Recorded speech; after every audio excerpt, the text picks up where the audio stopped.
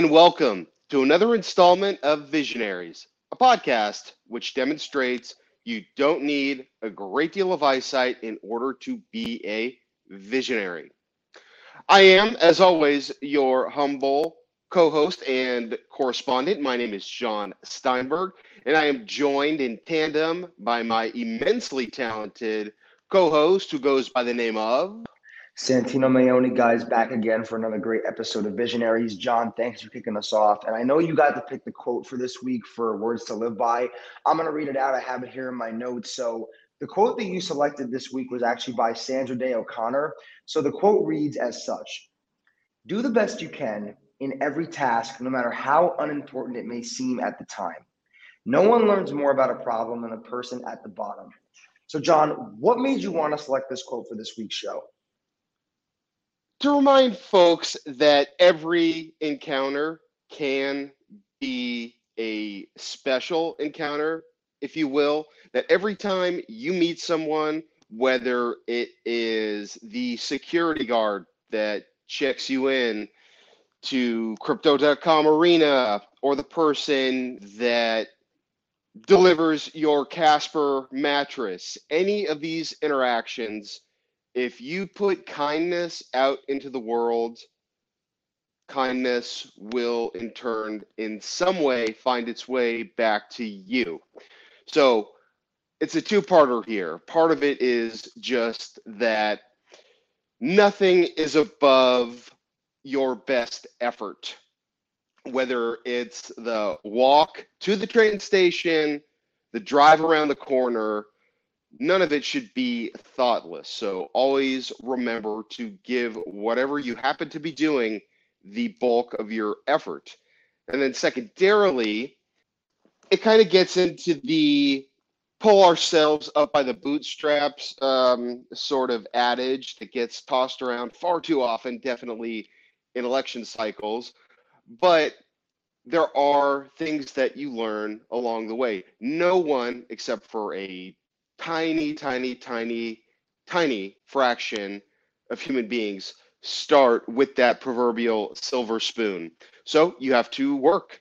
You have to be crafty enough to figure out how to get yourself to a different station in life, if that's what you're looking for. But never forget where you came from or the lessons that you were able to internalize along the way. How about you, Santino? When you hear it, what kind of comes to mind and feelings that it invokes within you? Yeah, so for me, if I'm being honest, the thing that really stuck out to me about this quote was just the fact that when you are at your lowest, it's when it gives you the ability to kind of see things from everyone else's perspective. And I feel like it allows you to be more understanding about what everybody goes through and that everybody does go through different things on a day-to-day basis. And that's very, very important, is that when you are at your lowest, you need to be able to just kind of take in the world around you and understand, listen, I have to now be introspective, look inward within myself, and really learn about the kind of person that I am, as well as being able to look at everybody else around you and really understand how, just the way the world works, and that everybody is going to go through things. Everybody has triumphs, everybody has difficulties they have to endure. And I think that's what was most important about this quote, and the thing that I took away most from this quote from Sandra Day O'Connor. Yeah, and interesting because, as hopefully our audience is aware, this is the first female to have ever been selected for duty with the Supreme Court. So, a pioneer, definitely a visionary. We take what such a monumentally great and important woman would have to say, and here she dispenses quite a bit of wisdom. 100%, definitely a great selection for Words to Live By to kick off this edition of Visionaries.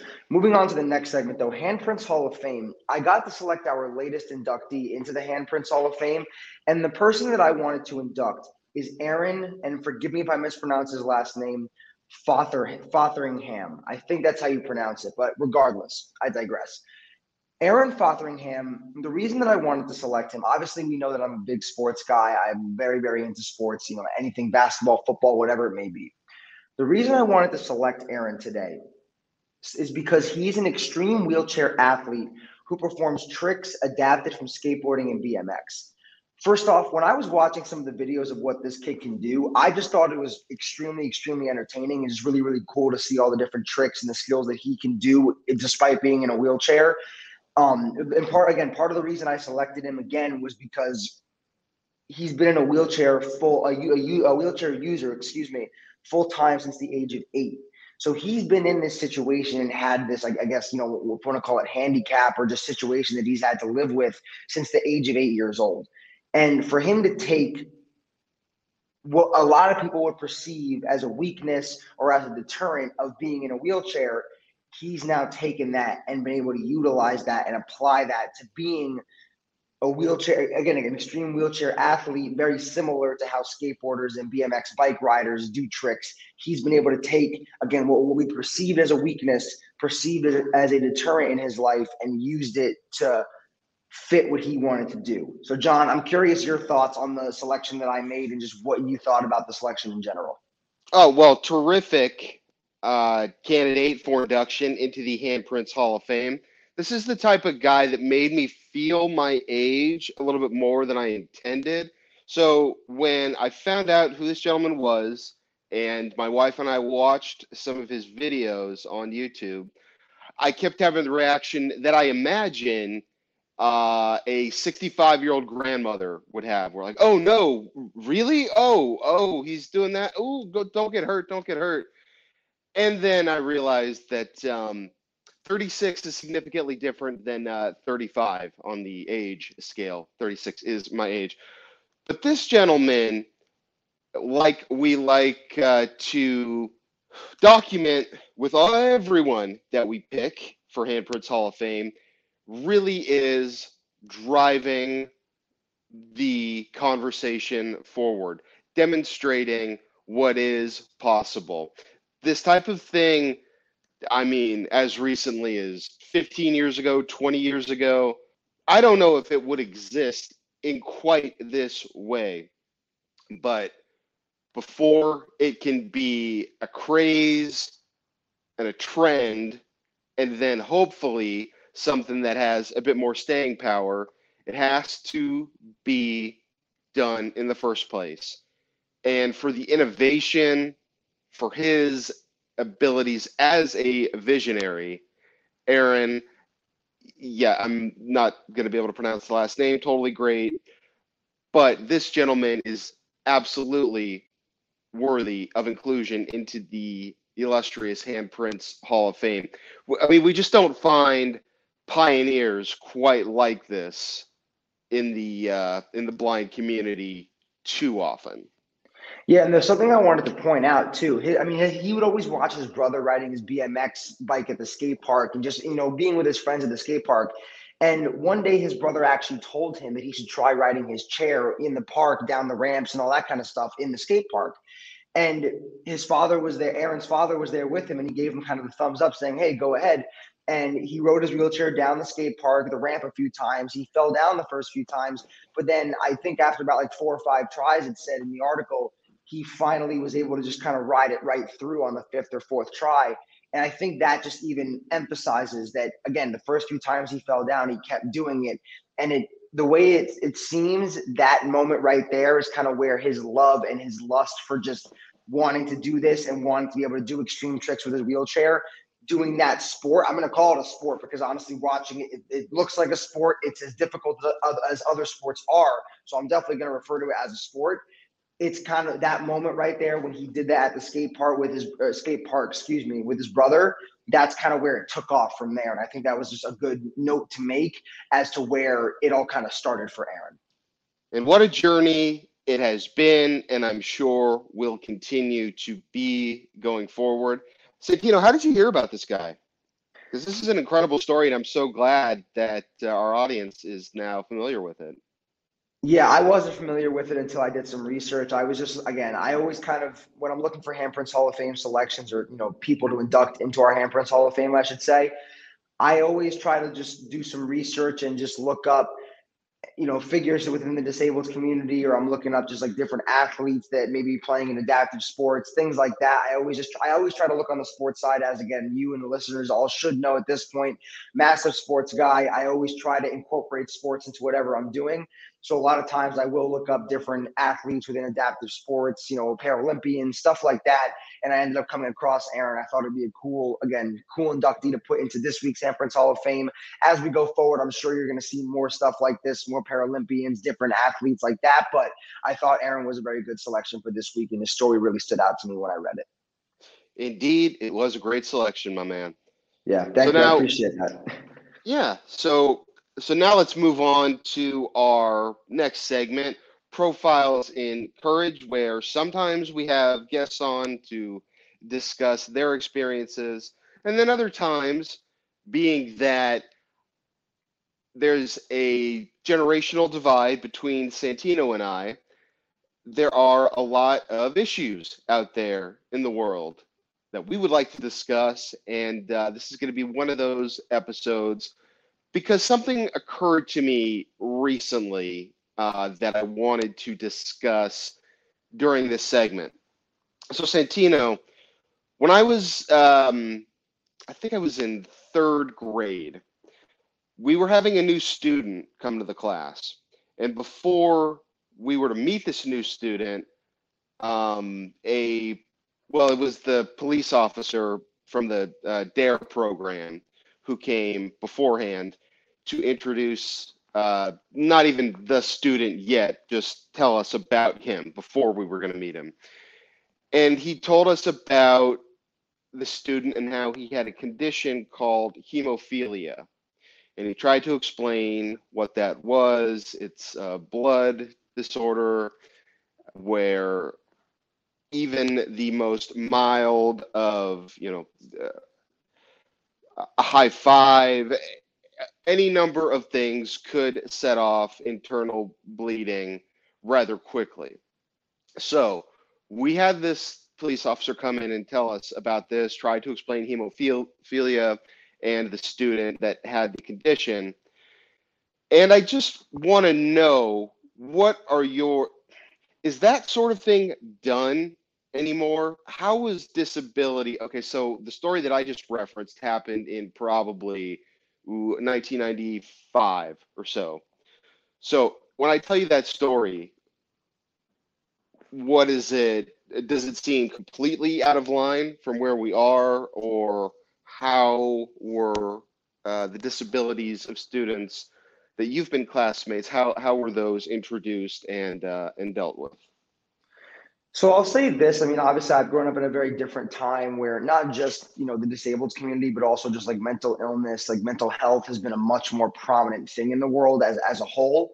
And I think the way that we go about it probably is a little bit different than how it was gone about, when you were in high school, and even when people older than you were in high school. My parents, talk about that generation. But the way that it's gone about now, I think it's not something that really has to be outright said. I think because now that we're so much more aware, I mean, you have things like social media, obviously the internet now, where we have access, as I say, we referring to kids my age, kids younger than me, a few years older, give or take, whatever. But I think because we have access to the internet, we have access to all this different information, social media, all of these different platforms. We don't really, at least I can, from my personal experience, I've never been in a situation like where a teacher or professor or just, like an adult per se would kind of lay out and explain exactly, what this person is, like has, what this person is dealing with, kind of things like that. They won't do that like in front of the class or anything, at least in that setting, in a school setting. But I think that nowadays, I mean, I'm a part of Ability Media, as you guys all know. I was an intern for them. I'm a permanent member now. And one of the things I can say is that helped me learn a lot about the disabled community, give me all these experiences, it helped me meet you, create this podcast, do all these different things. But I will say that there are a lot of kids that I know, and this was including myself prior to me joining Ability Media. I will say that there are a lot of kids that don't really truly understand what it is like to live with a disability, what it is like to be a part of the disabled community, what they have to go through, whether it's dealing with blindness, whether it's dealing with being deaf, mute, being in a wheelchair, et cetera, whatever the case may be. there are a lot of people that nowadays that at the same time do not truly understand what that is like. I think we could do a better job of educating. However, it's almost like a double-edged sword. However, at the same time, I think we are more educated than we've ever been because of all the access that we have to so much information nowadays. If that all kind of makes sense. Sure. So let me propose an idea, and you tell me if it's something that you could actually see improving the lives of some students. Let's say a week before the beginning of school, you don't even need the whole week. Let's say there was like a 3 day, we could call it a get to know your classmates camp that would be at the school. So you show up on one day and it's a whole team from, well, if it were in Los Angeles, it would be the Davidson Center. If it were in Northern California, it would be the Hatland Center, who come in and work through, like, they would have students eat their lunch with a blindfold on, maybe hold a white cane and try to walk 10 steps.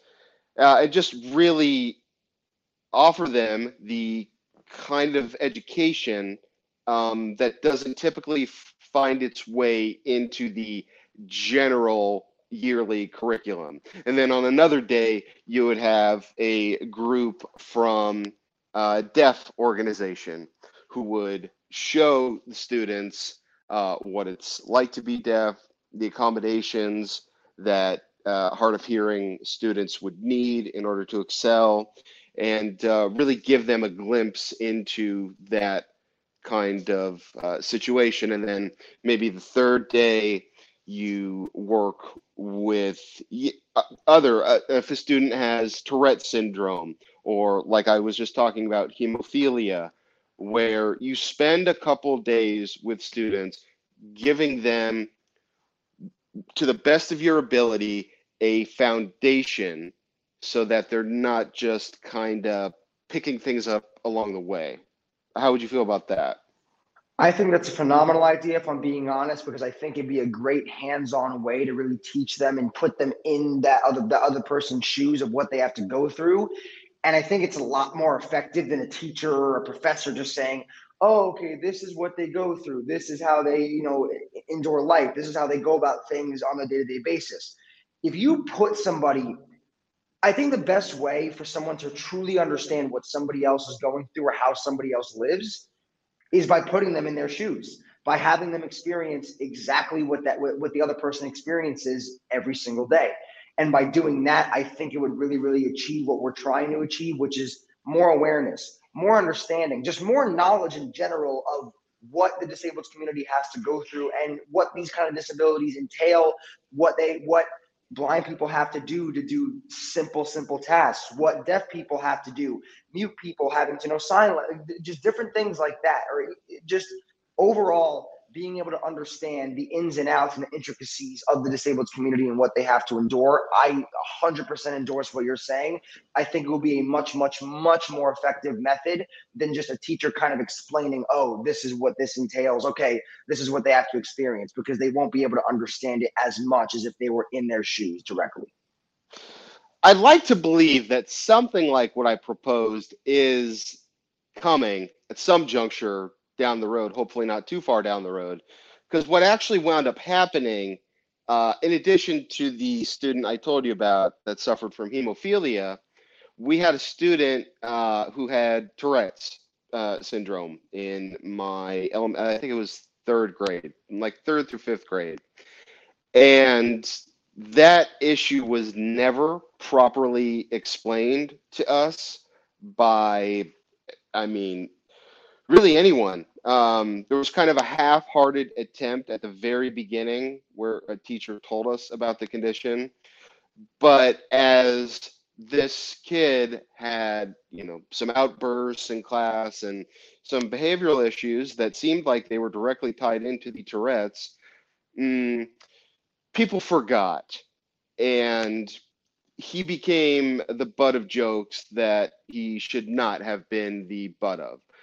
or in short, I think if you had a full-on like 3-day camp, as I'm suggesting, at the very beginning of the year before school even starts, where you taught students, okay, this is Tourette's, and this is what might happen, and here, let me show you what it might look like, and then have, somebody who's highly trained demonstrate what a typical Tourette's episode would look like, because it just wasn't fair to this kid who dealt with way more teasing and all of that than he should have. People shouldn't have been able to laugh at him in the way that they were, but because Tourette's had not been explained, who could blame, an 8-year-old for laughing at somebody who screams profanity in the middle of a science lesson? It had to be explained better. Because it wasn't, I'm sure that student is now dealing with trauma from that. So Yeah. sorry, continue. Sorry, I didn't mean to cut you off, but yeah, no, 100%, because that's exactly what I'm saying, is that the idea you propose is exactly the way to fix that. Because again, you cannot blame a 7 or 8-year-old for laughing when they don't know any better. They don't know the reasoning behind why that kid is doing that. It's totally, understandable why the 8-year-old is going to react that way, especially being that young, and again, not having that kind of life exposure, life experience to kids that deal with stuff like Tourette's and many other, again, disabilities, or whatever word you want to use. But that's why I am a strong proponent of your idea and the scenario you propose, whether you want to call it a camp or like a 3-day teaching seminar, whatever you want to call it. That's what's important about it. The important thing is that you have something along the lines of what you were describing. Absolutely. Just in the way that we are doing a way better job as a society with inclusion, making people feel like they're a part of the conversation, treating, as is supposed to be one of the nation's creeds, you're supposed to treat everyone equally. Well, for a number of reasons, some people need that extra education in order to get them there. It's just a fact of life. So why not make that industry standard across the board, across America, where you actually teach children, students, about some of these disabilities, ailments, in a way that they can truly understand, so that 6 months go by and they're not making fun of the kid with Tourette's. Exactly, 100%. I agree with you wholeheartedly. We'll move on to our next segment, though, respect and representation in the media. So for this segment, I got to select the piece of media we'd be looking at for this episode. And I actually chose, it's a movie called Ray, or if you want to call it a film. It's an American biographical musical drama film centered around the 30 years in the life of rhythm and blues musician Ray Charles. So before I kind of go into what it is, John, I want to get your thoughts first. Initial reactions to the choice when you first saw them. I obviously, we message each other whenever we make our selections for the segments. Your initial reactions when I messaged you that we'd be looking at this film. What did you think of it? Again, your analysis, any general thoughts that you had. Sure. Well, I thought it would probably come at some point that we would talk about this one. I mean, Jamie Foxx's performance in the film Ray did win him an Academy Award for Best Actor, won him a Golden Globe for Best Actor, probably a number of other awards that don't have that sort of name recognition as the other. Kerry Washington playing his wife, she's a big part of it. Taylor Hackford, the director, one of my favorites. He directed one of the best bad movies of all time, The Devil's Advocate, a couple years prior. And this one was a box office smash and really seemed to resonate with people. I mean, who can forget that following the success of this movie, Jamie Foxx went on to provide his Ray Charles singing voice to a song with Kanye West and then to one with Ludacris. So I did think, because of how massive of a figure in the blind community Ray Charles happens to be, that ultimately we'd be talking about the film. What did you what was your take on the movie? I thought it was very well done. Again, like you said, Jamie Foxx delivered a phenomenal performance. And I think that this movie was just a very good homage to the memory of Ray Charles and just alluding to everything that he accomplished throughout his illustrious career, the impact that he had on the music industry in general, the genre, the genres that he was a part of, how much he impacted those in general. And again, I just think that the movie was very, very well done. It was made in 2004, and for the time, I think it was very well done again. So overall, I was very moved by the movie. I was glad that we finally got to pick it again. As I always do, I kind of just go through different films, TV shows, pieces of media that I think would be good to look at. And like you had said, if I hadn't selected it this week, you probably would have come across it at some point, and we would have been discussing it in a later episode, throughout the entirety of this podcast. But I thought it was a good selection for this week. And again, very moved by the film. I thought it was very well done. Jamie Foxx, phenomenal performance. If you had any other thoughts to give, overall, I really enjoyed it. I mean, interesting in that we've now looked, this is our second film where you've got a big Hollywood star who portrays a blind protagonist, and they win an Oscar for it. This was also the case, of course, with Al Pacino and his turn in Scent of a Woman. So interesting that folks like Dustin Hoffman winning the Best Actor award for Rain Man. That there's an extended joke about this kind of theme in the movie Tropic Thunder, where in order to obtain Academy Award recognition and stellar reviews, sometimes actors will play disabled characters because they know that it's catnip to many Oscar voters. But in this one, the performance is really quite masterful. I know that Mr. Fox was given a Braille copy of the script to work with. I do believe that he learned blind prior to the filming of Ray. In terms of biopics, you could do significantly worse. Fox is tremendously charismatic. Kerry Washington delivers a great supporting role.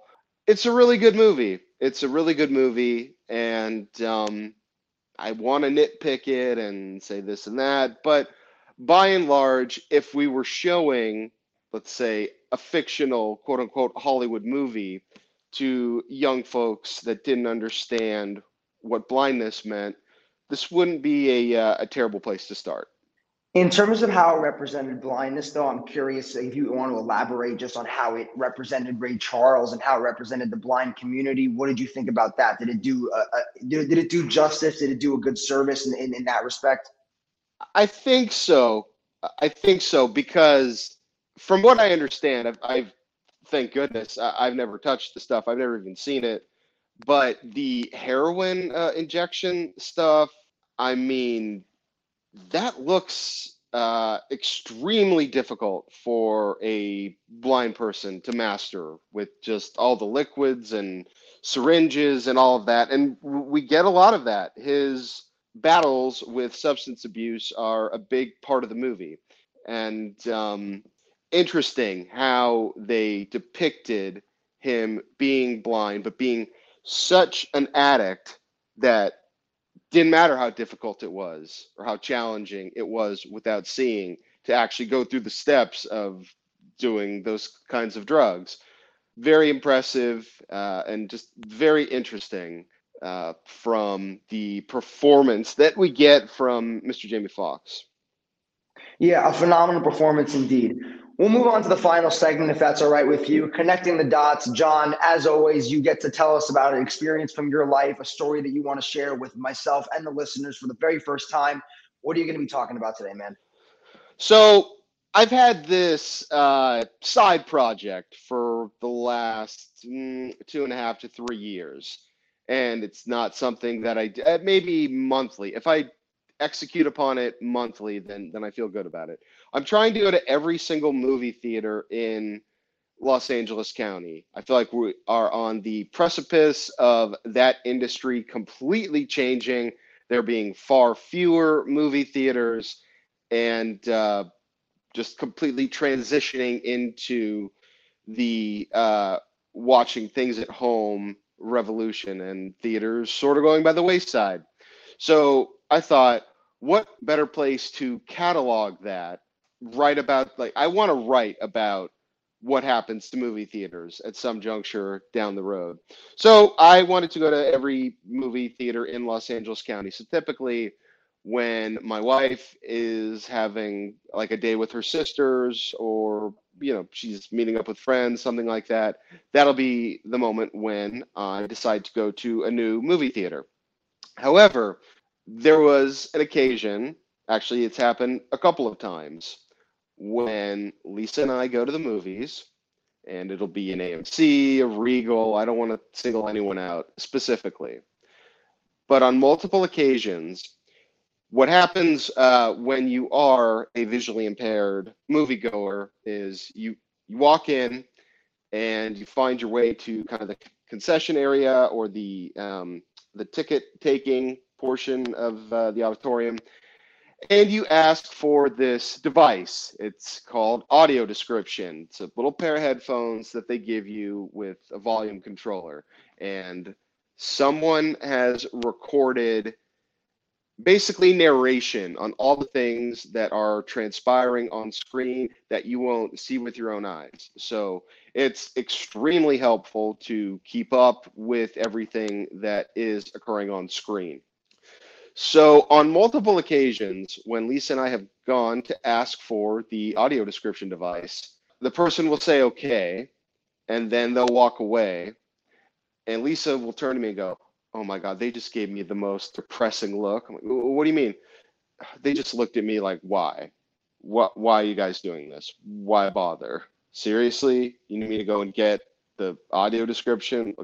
Why are you taking a blind man to the movies, basically? It's happened multiple times. I know that she doesn't like going to the movies with me as much, which is why I've wound up having to do most of them solo, because I don't really care what that person has to say or the look on their face, as long as they do provide that audio description. But for multiple people that work at the movies, to make my wife feel like she's a dodo, or like she's wasting her money for trying to take her blind husband to the movie theater, it's kind of terrible. It's sort of the worst part of society come to life, and moreover, it's unprofessional. So that now, yeah, she really doesn't love going to the movies with me because of this.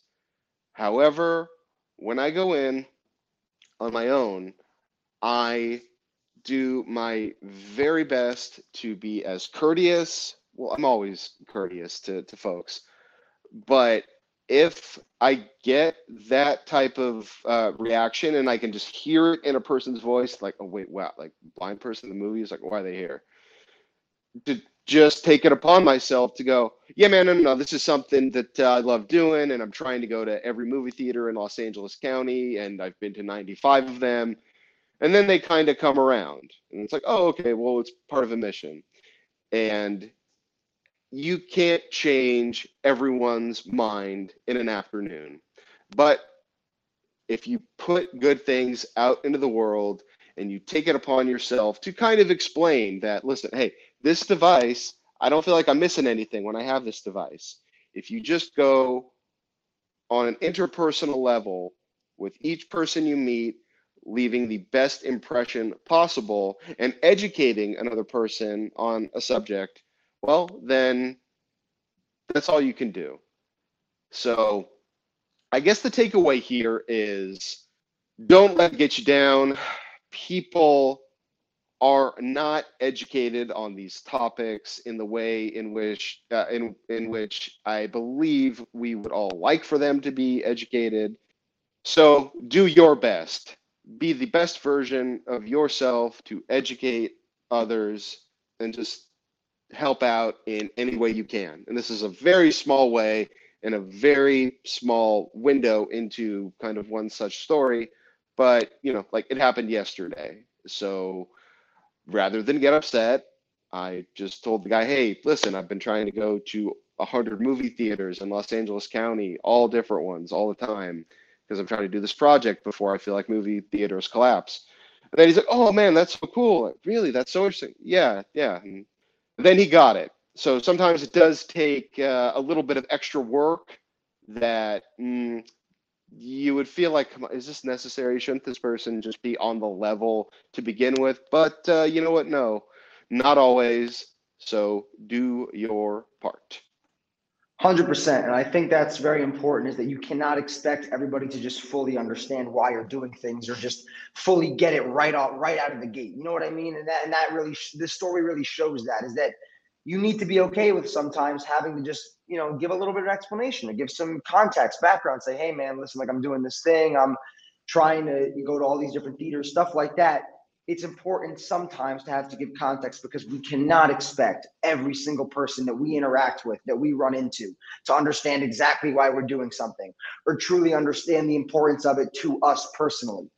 It's okay to have to explain things every now and then to people that don't know you or don't fully understand what you're trying to do. Yeah, yeah. Be the change that you want to see in the world. We somehow winds up back in yet another show, that immortal quote from one Gandhi. But yeah, do the best that you can, and hopefully some of that good energy will be spread out into the world and the people that are around you. 100%. I totally agree with you. That'll end this episode of Visionaries. I was so excited to be able to do this episode with you, John. I think we had a lot of great topics, great inductee for the Handprints Hall of Fame, a great story to close out the episode. If you're not following us on Instagram already, go follow us at Visionaries_podcast. All of our episodes are up on Spotify and Apple Podcasts. You can find all of our episodes there. On Instagram, you can find the link in our bio. You can find all of our episodes through that link as well. Give us a share, like our episodes, go rate us on Spotify, do all that good stuff. We appreciate you guys listening so much to another phenomenal episode of Visionaries. We'll see you guys next time. Talk to you soon.